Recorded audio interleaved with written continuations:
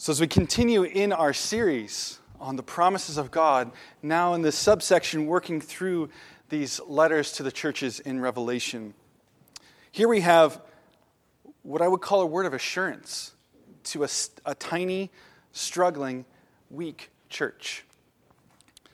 Now, a word on Philadelphia. It's a city of great historical importance on the East Coast, but it's smelly, it's unpleasant, not a great place to be.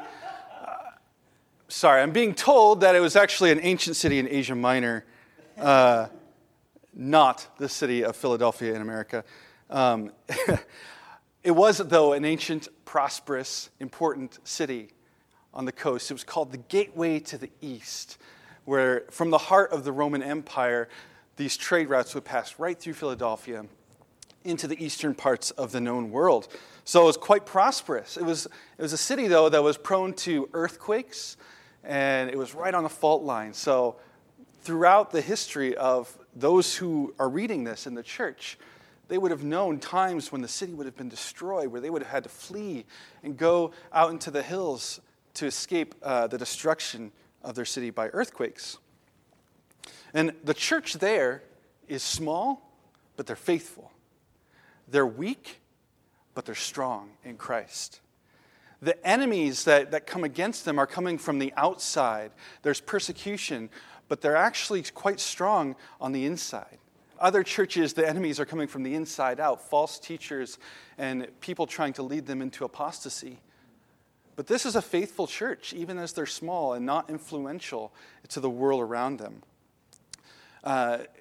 We read between the lines that they've been persecuted by the Jews, the synagogue of Satan, as Jesus calls them. Most likely, they've been expelled from the synagogue. They've been cast out and the door slammed in their face. This persecution that a lot of early Christian churches were experiencing was heavy here in Philadelphia. As we dive into our text, I want to invite you to open your Bible to Revelation 3. I want to actually start at the end in verse 13, which is a sentence that is repeated in every single one of these 7 letters. But we haven't really had a chance to focus in on it. So I want to just spend a minute looking at this sentence at the end of our passage, chapter 3, verse 13. He who has an ear, let him hear what the Spirit says to the churches. Now, this is a circular letter that's being written to 7 different churches. All of them, remember, are reading each other's mail. So Jesus is saying this to them and implying that each one needs to hear not only the word for themselves, but they also need to hear the word that's being spoken to other churches. So we've heard this repeated for the last several weeks to us. He who has an ear, let him hear what the Spirit says. And if you've been hearing this over and over again, but you haven't heard it, you haven't received it, it's not going to do you any good. The promises of God are given to you. God is always communicating. God is always speaking to us, saying, I will do this for you. I will build you. I will establish you. I will crown you. All these things he promises aren't going to do you any good if you're not willing to receive it, if you're not willing to hear it and to act upon it. This is a command, not a suggestion from the Lord Jesus. He who has an ear, let him hear what the Spirit says. And it reminds me of our gospel reading from Matthew 7 that Reverend Alex just read, where Jesus says, everyone who hears these words of mine and does them is like a wise man who built his house on the rock. And the rain fell and the floods came and the winds blew on that house, but it did not fall because it had been founded on the rock. Contrasted with those who hear the word of the Lord and don't do it, who build their house on a foundation of sand. So when the Spirit is speaking to you, as he is right now, have your hearts open and ready to receive so that you might withstand the things that come against you. That's what Jesus means when he says, he who has an ear, let him hear what the Spirit says. All right, back to the beginning. Verse 7. Jesus again does this self-identification, establishing himself as the Son of Man, the glorious Lord who's coming and speaking to all of these churches. He always opens with this self-identification. In the previous letters, he's drawn from that vision in chapter 1, drawn some aspect of himself, of his character, of his power, and used it to be relevant to what he's about to say to the church. Here he doesn't do that. He doesn't draw from the chapter 1. He is actually quoting from Isaiah 22. He is the one, the holy one, the true one, who has the key of David, who opens and no one will shut, who shuts and no one opens. Jesus is the strong one who he is so strong that nothing can undo or undermine or overcome the work that he has done. When he decides that a door is open, nothing is going to shut it. When he decides a door is shut, nothing can ever open it. So he goes on, says, I know your works. And in other letters, he elaborates on what that means, but he doesn't really say much about that now. But there's still the assurance that Jesus knows. He knows what we've done. He knows who we are. He knows what our struggles have been. He knows our temptations. He knows our works. And he says to them, behold, I set before you an open door. The one who is the great door opener has an open door for them. Now, Paul uses the image of an open door sometimes in his letters to talk about an opportunity for mission, that the Lord had opened the door to him to go into another area to proclaim the gospel. We use that in our language, in our speech, about I have an open door, some opportunity in front of me.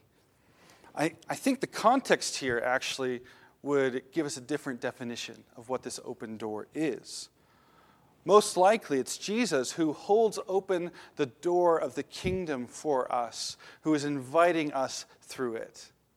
Most likely, this is about access and entrance into the heavenly kingdom, that new Jerusalem that Jesus is preparing for us. I hold before you an open door, Jesus says, inviting us into eternity with him. And to this church, who most likely, remember, the doors of the synagogue have been shut on them. They've been slammed in their face. But here, the door to the kingdom of God is held wide open by the one that no one can come against. No one can undo or undermine his work. So Jesus has this invitation for us to come into his kingdom. And this is important that he's opening the door for them because he says, I know you have but little power. They're small, they're weak, they're insignificant. They don't have many resources. They don't have much influence around them. By worldly appearances, they're not very useful. They're not very important. They're not very strong. So Jesus to them says, rely on my strength. I'm the one who's opening the door for you and preventing anyone from ever shutting it. This invitation to usher them into the kingdom will never fail.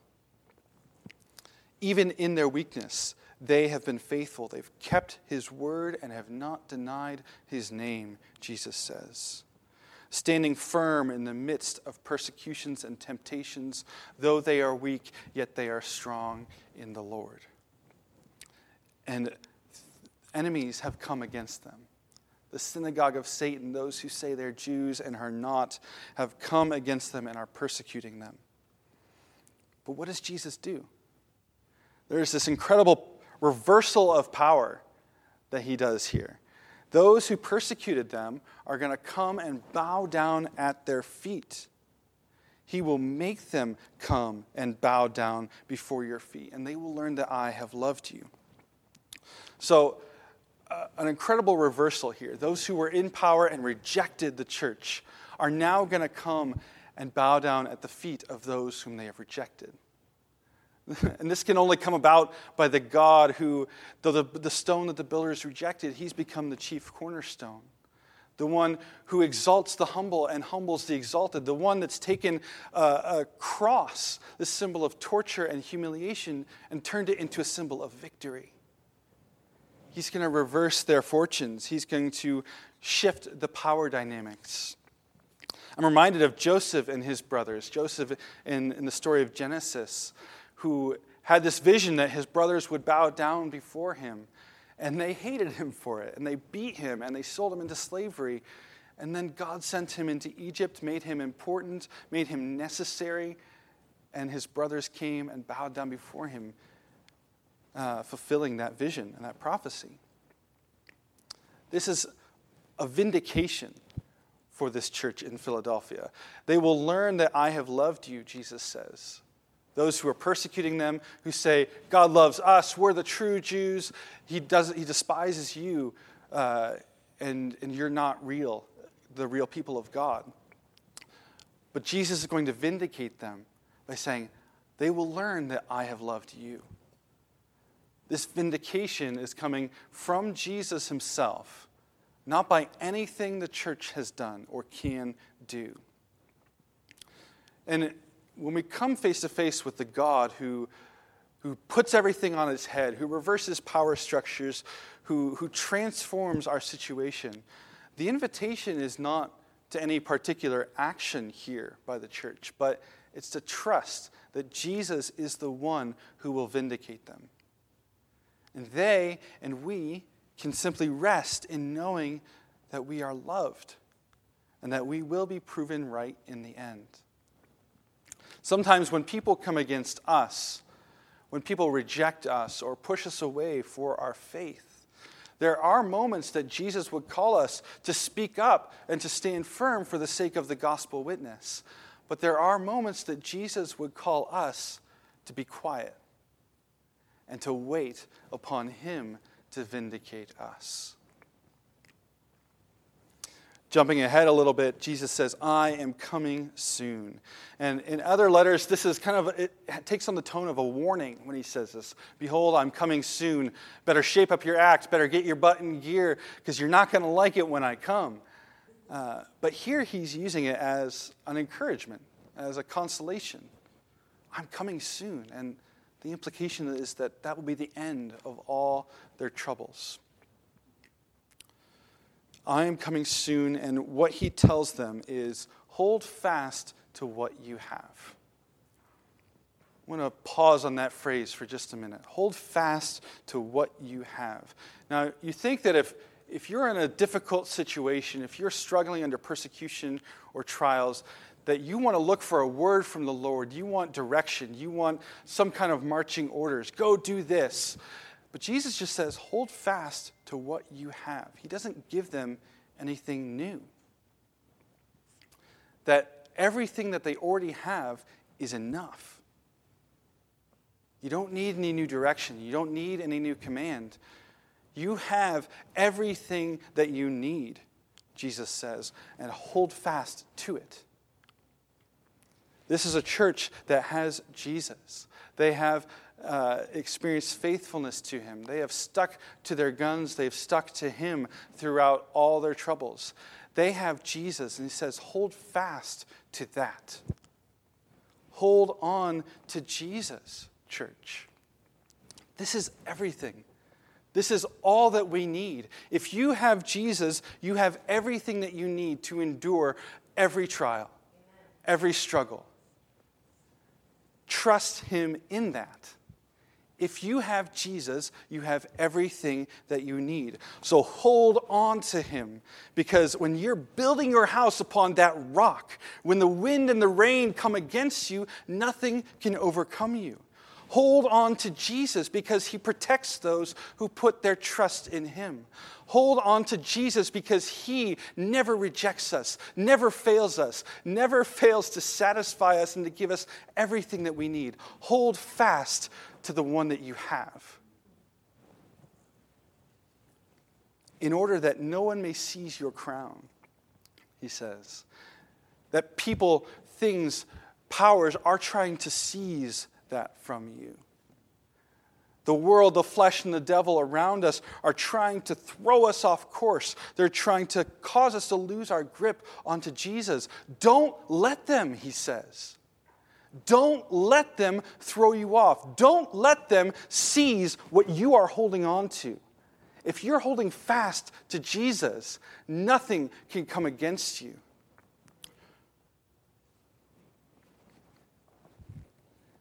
And we will receive his reward. To the one who overcomes, the one who conquers through holding fast to him. He says the reward, verse 12, is to make him a pillar in the temple of my God. Jesus says, I will do this. This is that promised language, that he will do this. They will be a pillar in the temple of my God. And he's inviting them into the New Jerusalem, remember? We read later in Revelation that there actually is no temple. That God's people themselves will be the temple. God will dwell with them and they with him. They will be my people and I will be their God. There's no mediation of a temple that's necessary in the New Jerusalem. So when he says they will be a pillar in the temple, it's a metaphor saying that they will be a sign of foundational stability and a place of honor in the people of God. This small, weak, insignificant church is going to be exalted to a high place of foundational stability in the people of God. Because they have been faithful, because they've held fast to Jesus, he will do this for them. And again, there's the great reversal. The great switch and the power dynamics being turned on their head. That which was weak, Jesus exalts. Transitioning from a church of little power to a place of great honor. This is a transition, a transformation that happens when we walk through that open door that Jesus holds for us.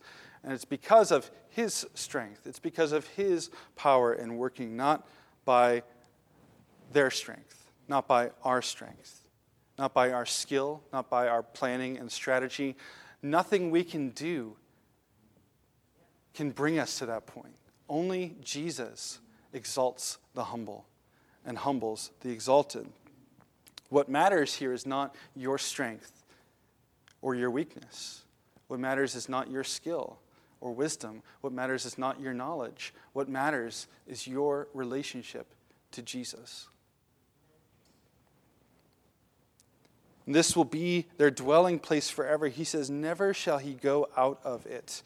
It's a place that they will never have to flee for their safety like they're used to in a city that's prone to earthquakes. They will never need to leave. This is a place of real eternal security that can never fail them. He goes on to say, I will write on him the name of my God and the name of the city of my God and my own new name. There's 3 new names that are given to the church that has conquered, that has passed through that door, that has been exalted. 3 new names: the name of my God, the name of the city of my God, and Jesus' own new name. And scholars are 100% certain that we have zero idea of what exactly this means or looks like. But the main idea is about identity, who we are and whose we are. When Jesus writes his name on you, he's saying, this one belongs to me. I'm desperately trying to get my son Samuel, who's 4.5, to like the movie Toy Story, which I loved as a kid. And we've watched it once, and I have not been able to convince him to watch it again. This discerning 4.5-year-old would much rather watch Cars for the 800th time. But in the movie Toy Story, Woody, the toy that has the place of high honor, is so proud because he has Andy's name written on his shoe. He knows whose he is, and to him that's a place of high honor. And even when the temptation comes of a flashy, new, really cool toy that would make him jealous and that would make him fear for losing his status, he still has that name written on him. So pray for me and pray for Sam that he'll like Toy Story at some point. But the point is that when Jesus writes his name on you, he has you in his hand. He said, this one belongs to me. And now you can know who you are and whose you are as a foundational point of all that you are. We are given this gift of a new identity built upon God himself and upon our eternal dwelling place with him. So I want you to imagine Jesus holding a door open for you.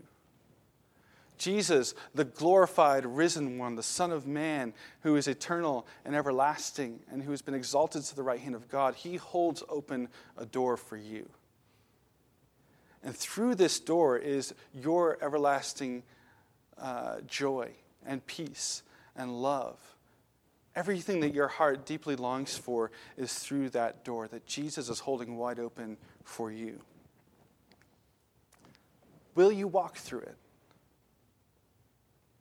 Will you go through that door? Will you aim your life toward that door?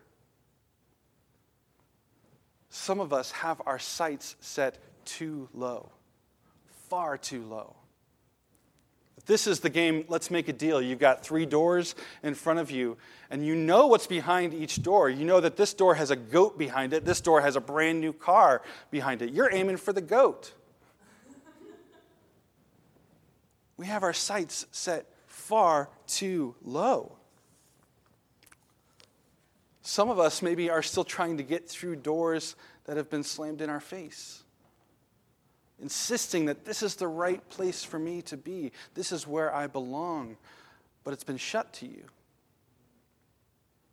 And you refuse to look at the door that is held wide open for you by the one whom no one can shut it on him. He invites you in and invites you to walk toward it, to aim for that door that is far better than anything else that's in front of us. And while we wait to walk through that door, Jesus' word to us is simply hold fast to what you have. Because if you have Jesus, you have everything that you need. If you have Jesus, there is nothing that can fail you. So what are you holding on to? What are you holding fast to? One of the things that's been striking me in my own heart to recognize in this pandemic is holding on to the fact of this will be over at some point. And back when everything shut down in March, it was like, okay, this will be a few weeks, we'll hunker down, we'll get through it, we'll get back to normal. Holding on to that fact of returning to normal, of getting back to the way things were in February or whenever. And then, we get to May and it's like, okay, it's been a couple months, we're ready to get things over. We see a glimmer of hope on the horizon, things starting to open up again. I can go out to restaurants. Great, getting back to normal. And then we get shut down again. Grasping onto these moving goalposts here of when will we just get back to normal. I found myself holding on to that hope of getting back to normal. And it's grasping at sand. It keeps slipping through our fingers.